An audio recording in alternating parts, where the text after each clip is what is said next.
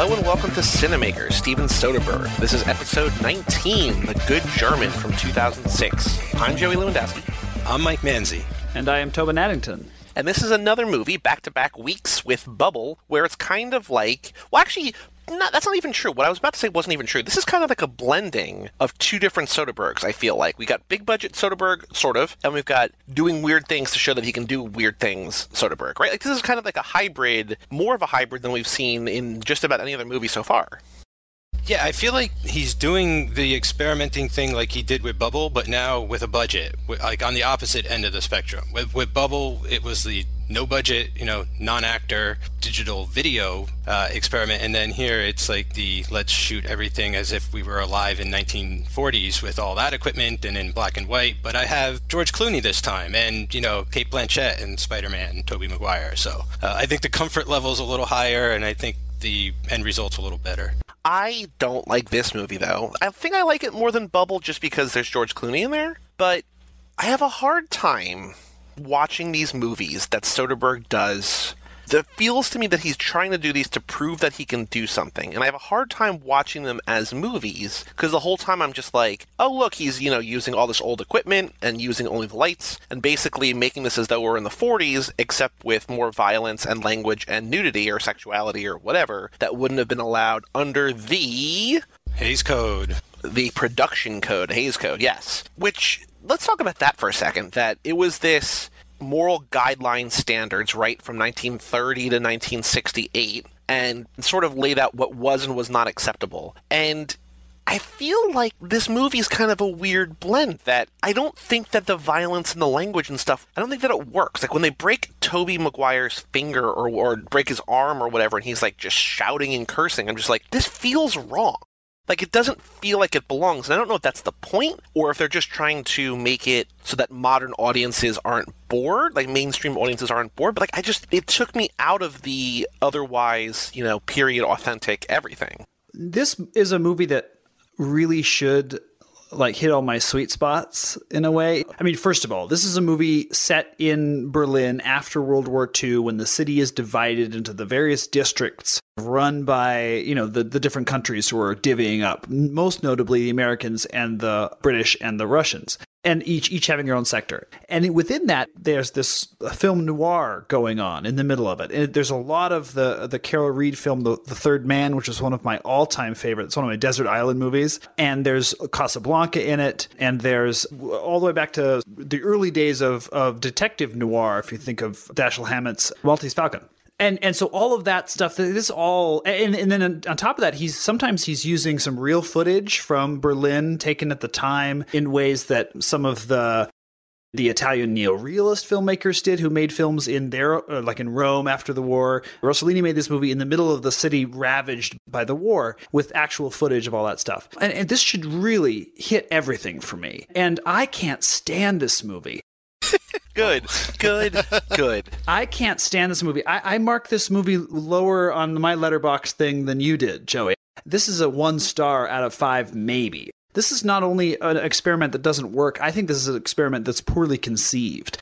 I do appreciate that there's some gorgeous cinematography in it, and it's fun to see these actors dressed up in these costumes and lit this way, and that's the star for me, is the gaffer who lit it for him to shoot, and the costume designer. And I think that beyond that, I don't care about any of these people. And I think I'm supposed to. I think I'm really supposed to feel something for these people. And I think that, they're playing at the kind of arch like, oh, we're half in an old movie because those are the lenses we're using and the aspect ratio we're using and the world that we're in. And then half in we can say, the F word and we can show skin and whatever. And I found none of it compelling. I have more to say, but I'll stop now. I did not care for this film. I'm so glad you said that, because when we were, right before we recorded, I was saying how much I didn't like this movie. You're like, well, it sounds like he wanted everything to be oceans. And the way that you said it, I don't know what it was, but I was like, oh God, he loves this movie too. And just like Bubble, we're going to have this fight 2 weeks in a row, but whew, no, good. Okay. Whew. I'm pretty much in agreement with both of you. I don't hate it quite as much as Tobin seems to. I mean, I think partially it's just because of the look. Like, I just love the way this movie looks. I think when Soderbergh, now he is finally, shot in black and white again, I think, like, you can tell he's wanted to do that for a while, and he makes the most of it. This is the first time since Kafka, right? I think? Yeah, that it's like full black and white, yeah. And war noir film. I had seen this before, but didn't remember any of the story, and I think it's because it's completely, like, nothing. Like, I mean, it's just, like you said, it's Third Man, it's Casablanca. Like, he's not bringing anything new story-wise here. And I also agree with Joey in the sense that if you're gonna sort of create all these rules for yourself, like we're going to make this movie as though we existed back then, he should have followed the code for decency as well. Like, that would have been really interesting in this day and age. I really feel like that is its ultimate falter there, that it almost ends up being like a goddamn fuckfest at the end of this movie. Like, he says the F word is just like, I couldn't believe it at one point. And, like, these actors, like Cate Blanchett, definitely fits. Like, I feel she... Well, she fits in everything. She's wonderful all of the time. But like Clooney, I mean, just not so much. Like, Tobey Maguire is awful. Oh, but I couldn't believe how much I missed him once he was dead. I was like, at least he had energy and aggression and was playing something. Like, you wanted to... I at least was like, there's something going on with this guy, but we never get an answer to. And Clooney just, like, I feel like it, he belongs in an LA noir, not like overseas or anything like that. It's just weird. I always hear him being compared to, like, Cary Grant and people of this generation from the 40s movies and stuff, but put him in one of those films and I don't really feel like he worked all that well, which was, again, another kind of like broken part of the rules that he set up. Like, I just, Cate Blanchett, he nailed it, but like the casting needed a bit more work as well to convince me. I wonder if Clooney doesn't work because he's in disguise as a soldier, but he's just a journalist. And that's weird. He's out of place in a few different ways, and I don't know if it feels like he's out of place because he's, wearing a hat on a hat or whatever, or if he just can't fit into this period, this place. I'm not sure what it is, but there's something weird going on there. The other thing I want to mention is that this is another adaptation of a book. Soderbergh didn't write this, somebody else wrote this, but it's another adaptation because, especially early on when I was still reading those interview books and everything in the early part of his career, he was so interested in adaptations. And I wonder if the book is, I didn't do any research on this, but I wonder if the book is like mature and adult and filled with language and violence and everything. And so, like, I don't get it. Yeah, I completely agree. To hit a few of these points, I think Tobey Maguire is really miscast in this, and I don't know who you cast instead of him. That said, one of the only scenes that has any kind of real crackling energy to it is there's an early on scene between Tobey Maguire and Cate Blanchett. Like, you're learning a lot about them in the scene, or you think you are anyway, and they're getting each other's faces, and there's some energy in that scene, and then that just drains out completely. I have in my notes here, and I don't mean this as a slight to the man, but I have in my notes partway down, I said, is Beau Bridges giving the second best performance in this movie? I quite like Beau Bridges, and I always have, but in kind of an affable way. Yeah, he's no Jeff Bridges, I always feel like he's been overshadowed. Totally. And if you look carefully at his career, he's given a sort of litany of these very, like, he's always good. I always find him compelling as whoever he's playing here. And it really shows through here. So many of the performances are not working that when he shows up, I'm like, you feel like you're in the period. You feel like you're a character in the movie. You feel like you know what you want. You know what you're up against. And I think that after Cate Blanchett, who, as you say, Joy, just could fit in. I mean, she has done a lot, and almost all of it has been fantastic, even if the movie around her isn't. And I feel like that he sort of is doing a good job in this as well. I fell asleep the first time I saw this movie. I went to it in the theater, and I was in film school and had started falling asleep in movies because I was just really tired. And I passed out after a few minutes into it, and I really wished I could do it again this time through. That's how much I didn't like this film. I fell asleep kind of 15 minutes in, and then I was like, okay, let me eat food. Let me get some energy. Well, yeah, you know what I think a part of the issue is? Like, I feel like this is a straightforward story told in, like, a very misdirected directed way. Like, it becomes almost like a Shaggy Dog detective thing, like, you know, like you didn't expect from like Inherent Vice or, you know, something like that, where it's like Clooney ends up going on sort of a wild goose chase. And I just feel like there's too many levels going on here. You know, if you're gonna catch the audience off guard in the first place by making it this authentic 40s, you know, war movie or post-war noir thing, make it simple enough to follow. Like, I feel like it's hard to follow, you know, unnecessarily in a lot of ways. Like, just because it wants to dip and dive and zig and zag, because, you know, movies of that time did that a lot. Famous noir movies, like a lot of them, for me, I find they are difficult to follow. But in this instance, I feel like that was kind of an unnecessary nod to movies of the time. Well, also keep in mind that Soderbergh, you know, he likes to just confuse you too. Like, look at Ocean's 12. I mean, that's the whole thing. Like, that's a modern day thing. So you're combining movies of an era that sort of don't make sense if you like miss one scene. You know what I mean? And then you have him today, like, hey, I'm just going to screw with you because, like, whatever. Like, I'm going to make a meta movie, and like sometimes it works beautifully, like Ocean's 12, and sometimes it's here. It's just like, I don't care. I just don't care. I kind of wish there's one shot that I really remember that I kind of wish it was more hokey like this because I would have been into it. But early on, Tobey Maguire is his driver, George Clooney's driver. And there's one scene early on where they're very clearly sitting in a stationary car, and there's just like the scenery like going by behind it. And I was like, that's cool. Like, it's like, you know, very clearly of the era, and like it's super, like it's obvious, and like it's not well, like in terms of like recreating it, it's great. But in terms of like making it look realistic, it's bad. But I love that. Like, that was cool. And then the rest of it's just kind of like static shots with period lighting, and like a lot of scenes are blown out, and like everything's like super white or super bright. And I'm just like, I get what you're doing, but kind of, I don't want you to like wink and nod at the camera, but do something to make it more visually engaging. Because like once you get half an hour in, or even like probably less than that, you're like, okay, he can do this. Like, you could do like a 10-minute short and be like, okay, yeah, cool. Like, you can make something that looks like it's from that time with that equipment on those sound stages or whatever. But like, that doesn't sustain me for more than 15 or 20 minutes. Yeah, to me, the fundamental problem with this movie is that it's all plot. That there isn't an investment in characters, not that have to be at all likable, but that we have access to. I don't, as you said it perfectly, I don't care about George Clooney and what his character's going through. I don't care very much about Cate Blanchett, more so because she's Cate Blanchett and she's as good as she is. But when her final reveal comes at the end, I'm kind of like, yeah, okay, so like, what does that have to do with anybody? What does that have to do? What does George Clooney risk losing in this movie? And none of that is brought to bear. And I think that it does a real disservice to those older films, you know, to do that. I think there's a way. This is as I say, there are a lot of elements of this that I really should love, that I really should admire, and I bet the book is great. I'm guessing this is a book that is kind of gripping and gritty and takes you into a world that we know through those more sanitized movies and shows us the sort of, you know, seedy underbelly of it all as it maybe more accurately was. I don't know for sure. I'm just sort of going by reading some synopses and things. I wonder if this shouldn't have been made like today as like a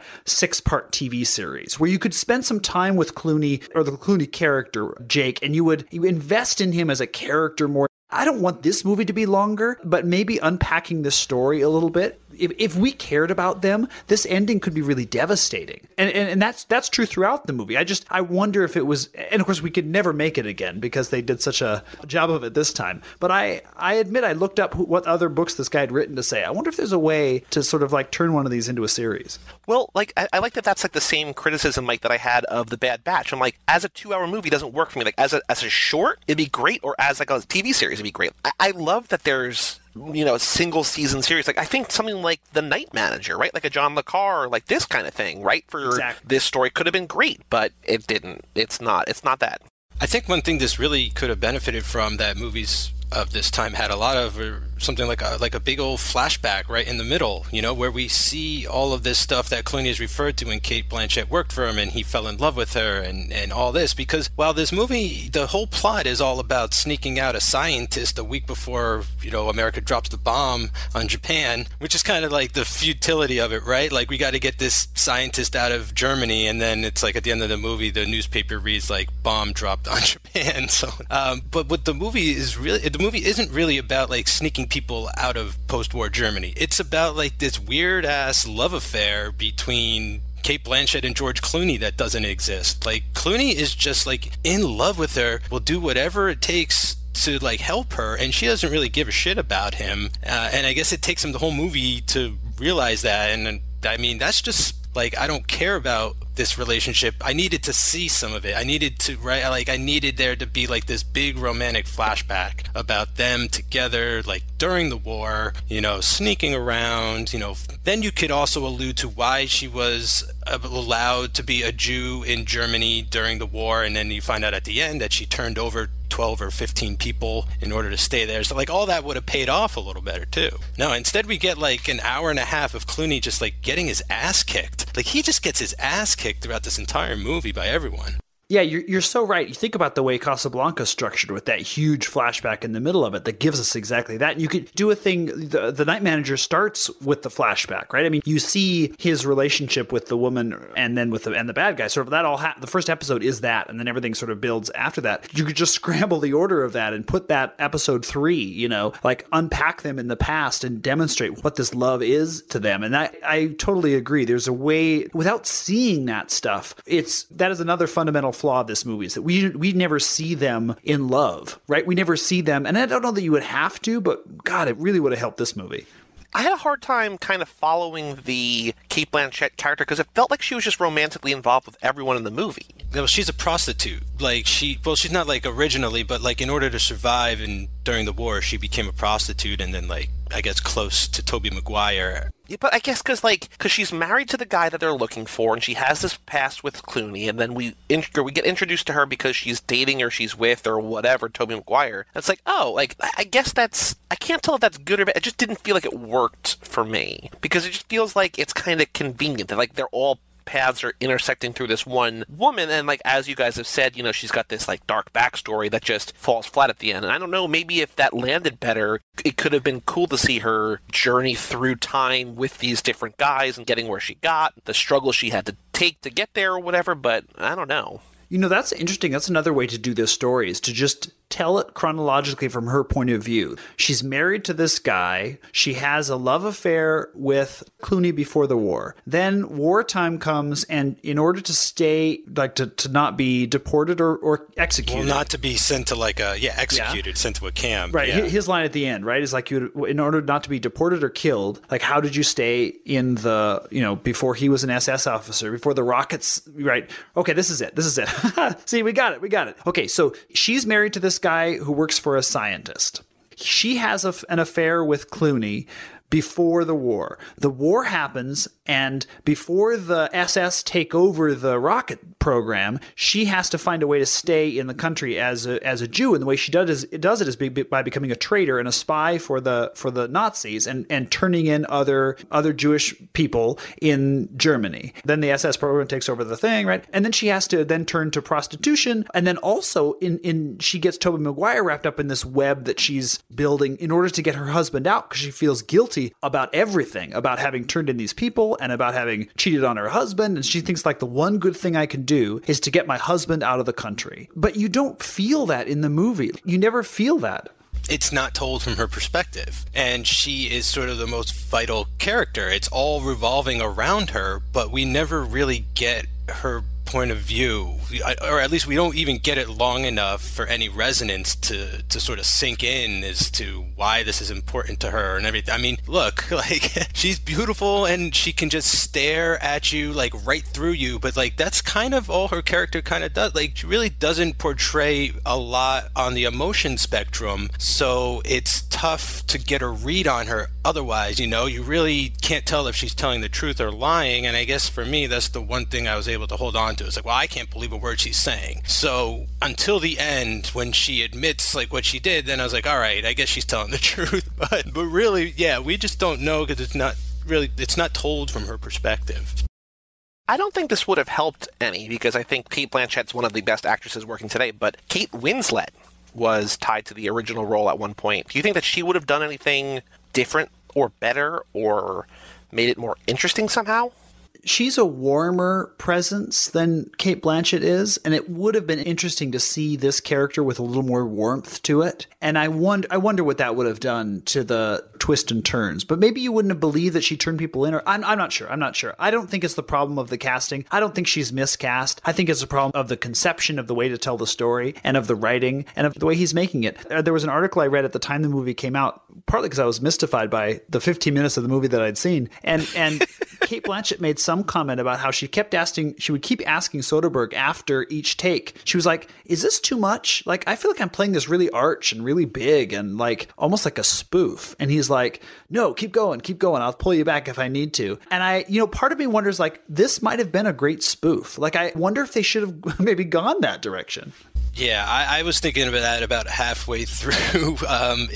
Even if this was just, if he had spoofed like LA noirs and not gone to the war zone or anything, because I really don't feel like that's what he's interested in here, that web of the war story and all that. I think he's more interested in the style and the technique and absolutely, and how, and making you feel like you're watching an old movie and all that stuff. I don't feel like Kate Winslet would have worked. I think she instantly just brings too much empathy or sympathy. Like, I just feel for her. I would feel for her immediately. I get like Cate Blanchett's almost channeling someone from like The Night Porter or a movie like that. I really feel like she's picked for a reason here. Kate Winslet's also a great actress. Like, she can do period stuff like Titanic. I mean, she's kind of my favorite thing there. I really feel like she pulls that off really well. Well, she won an Oscar for The Reader for with a character with a similar background story, right? Like a similarly sort of Holocausty revelation at the, spoiler alert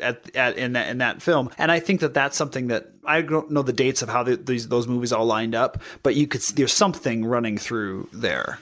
I can't already be out of things. Oh, let's talk about Leland Orser. I don't think he fits in this movie. I don't think he really fits in any movie. He's the dad from The Guest. I don't know what part he plays in this movie because I don't know what part anybody plays in this movie. This is another movie that I read the Wikipedia for because I was like, what is going on? And there's like the boss and the secretary, and I'm just like, I don't care. He's an American. He's the little guy. He's sort of a little guy. Is he behind the desk? Is he the desk? Okay. So my excitement in watching this movie was like, oh, Beau Bridges, oh, Leland Orser, just like recognizing people. Not that they did anything of note, like you said, Tobin, like he might be giving the second best performance in this movie, but also who cares? It's just like, oh, there's another person that I know because there's nothing else for me to like look at or think about. I'm just like, all right.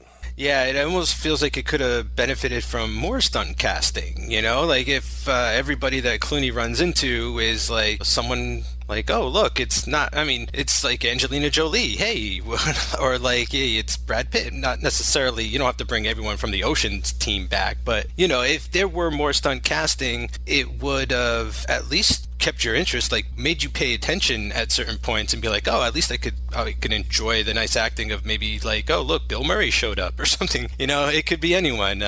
Colin Farrell, who knows who you find out there during the war. But there isn't anything along the way that sort of shifts the movie dramatically to be any better. It's not like the halfway point is some awesome reveal to make you look back on the first half of the movie and wonder if, the end is going to like blow your mind in some way with like a twist or something. Another thing they might have tried if they were making it more like the movies of old is to have them all talk faster. I remember when Gus Van Sant remade Psycho, there was a interview with Robert Forster, who plays the doctor at the end, who sort of rattles through the diagnosis of Norman Bates. And they did take after take after take because they wanted it to clock in right at the 2 minutes and 7 seconds or whatever that it came in the original. And he had such a hard time talking as fast as he does. And if you watch Joseph Cotten in The Third Man, the main character, he doesn't feel fast until you really think about how fast he's talking. I mean, everybody, I wonder if they could have aped that a little bit more. But again, that again might have made it lend itself towards spoofing. Again, I don't know, guys. There's a certain rhythm, though. You're right, to those movies, right? Like, It's almost as if there's a beat to it that this just doesn't have. Like, you can't dance to this film, like the way you can to those, like Casablanca. Right.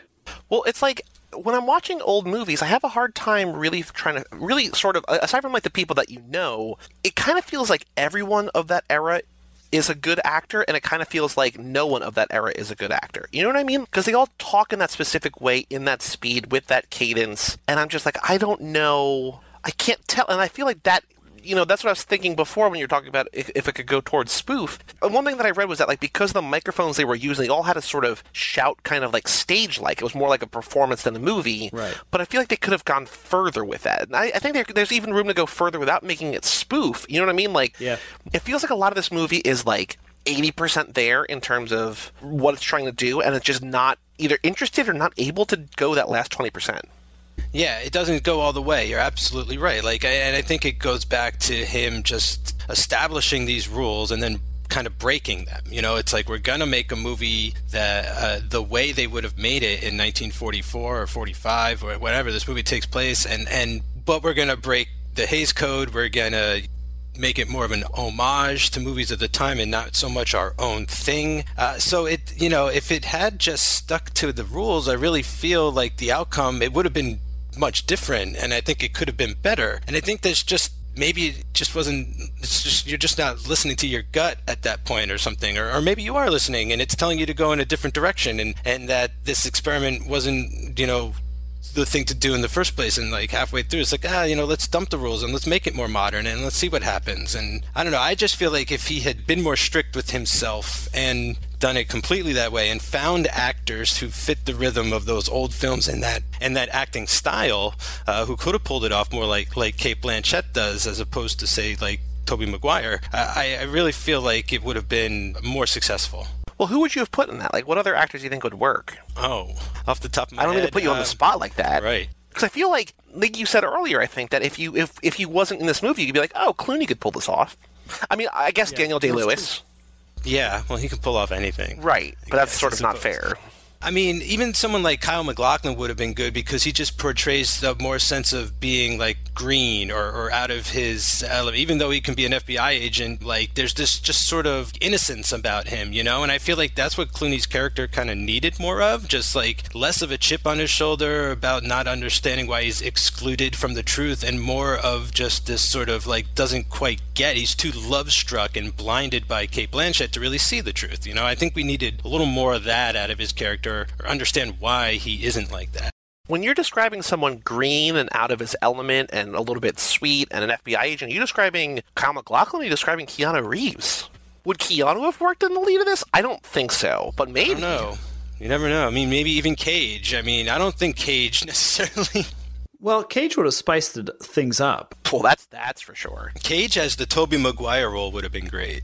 A lot of that anger could have came out, a lot of being stuck in the motor pool, but then like lying to himself and saying it's one of the most important jobs because he could cross the border and make deals with the Russians and all that kind of crap that ends up getting him killed. I could have seen Cage in that little brief role. I so want this movie to be good.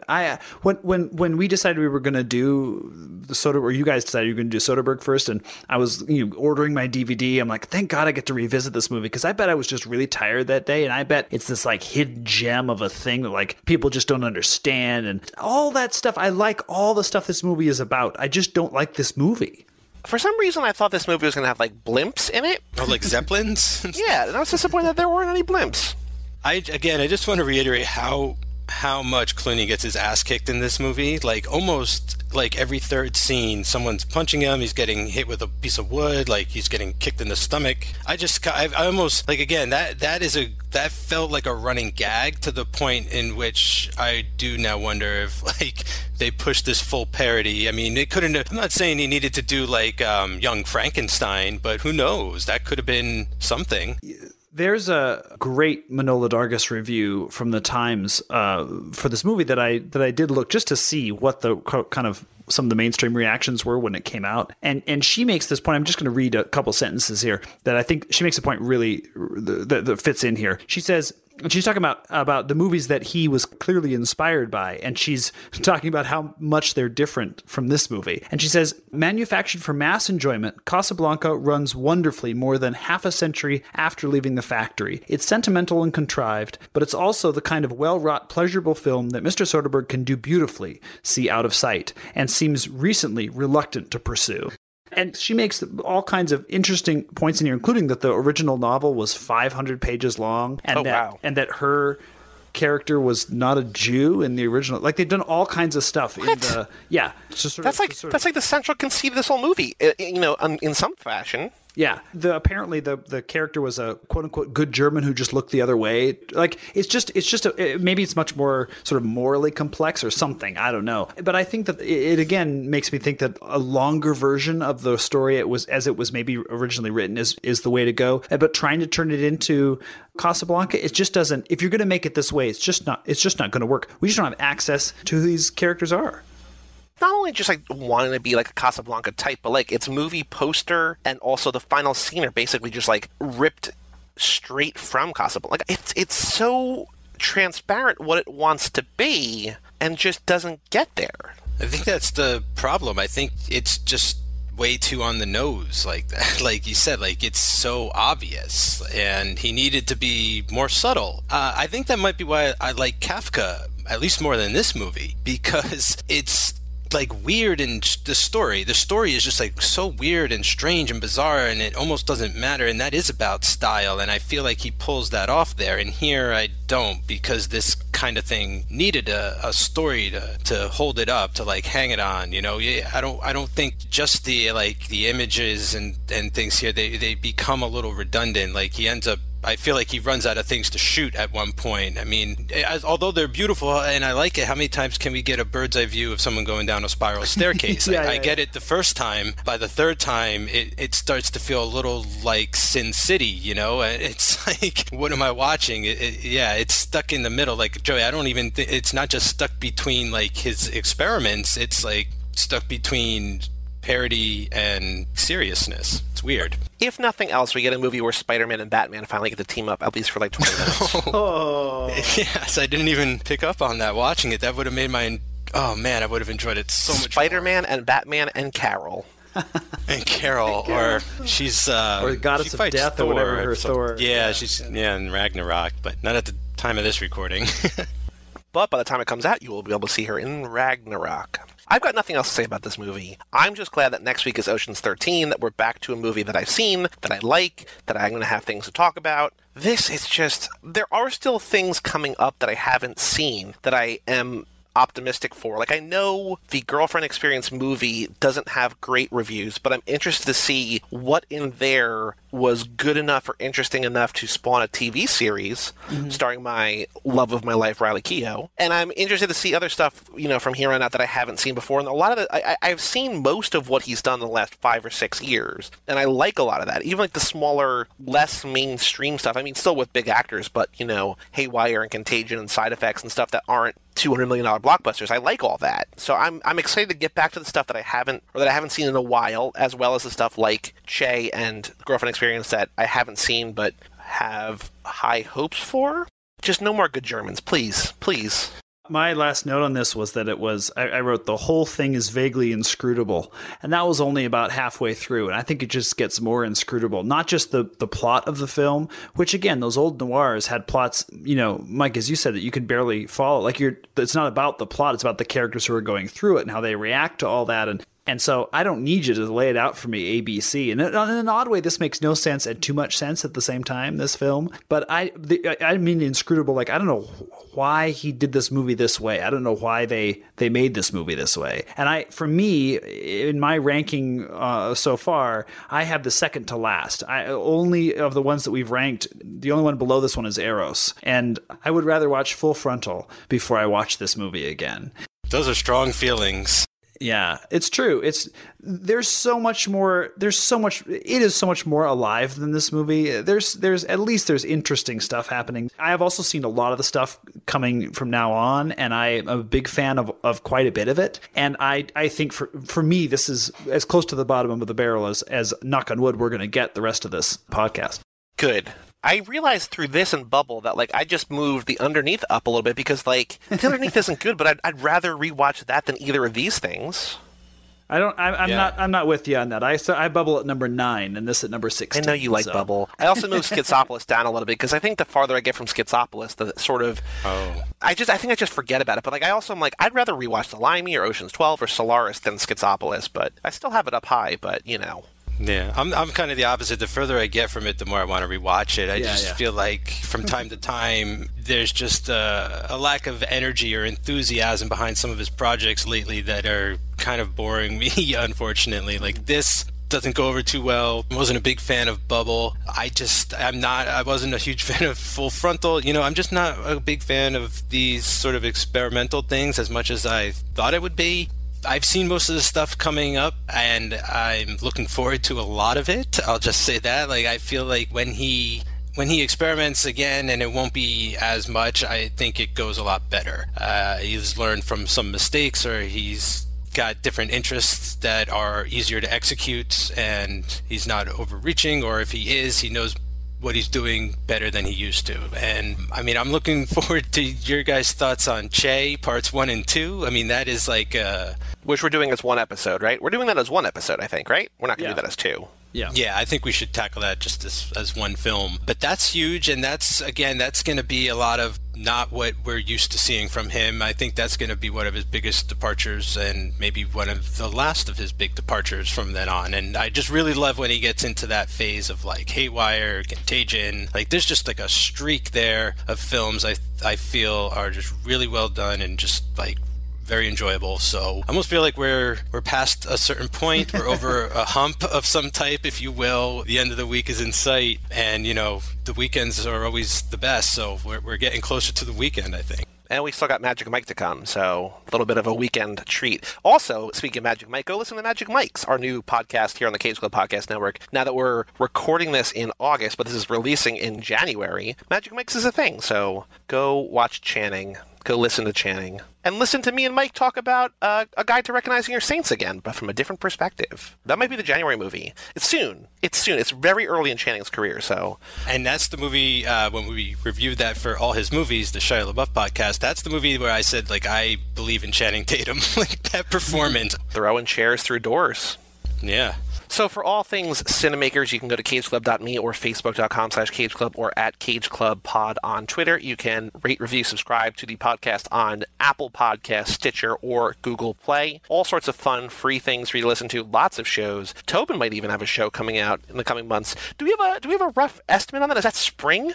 Yeah, we were thinking spring. Yep. Spring. So it's the middle of winter right now. Stay warm, get through this, and then Tobin will have his own little project coming up. Very exciting. Something new, different from what we've done. I'm very excited for. You'll be able to find out all updates about that at cageclub.me, facebook.com/cageclub, and at cageclubpod on Twitter. I'm Joey Lewandowski. I'm Mike Manzi. And I am Tobin Addington. And we'll see you next time on Cinemakers.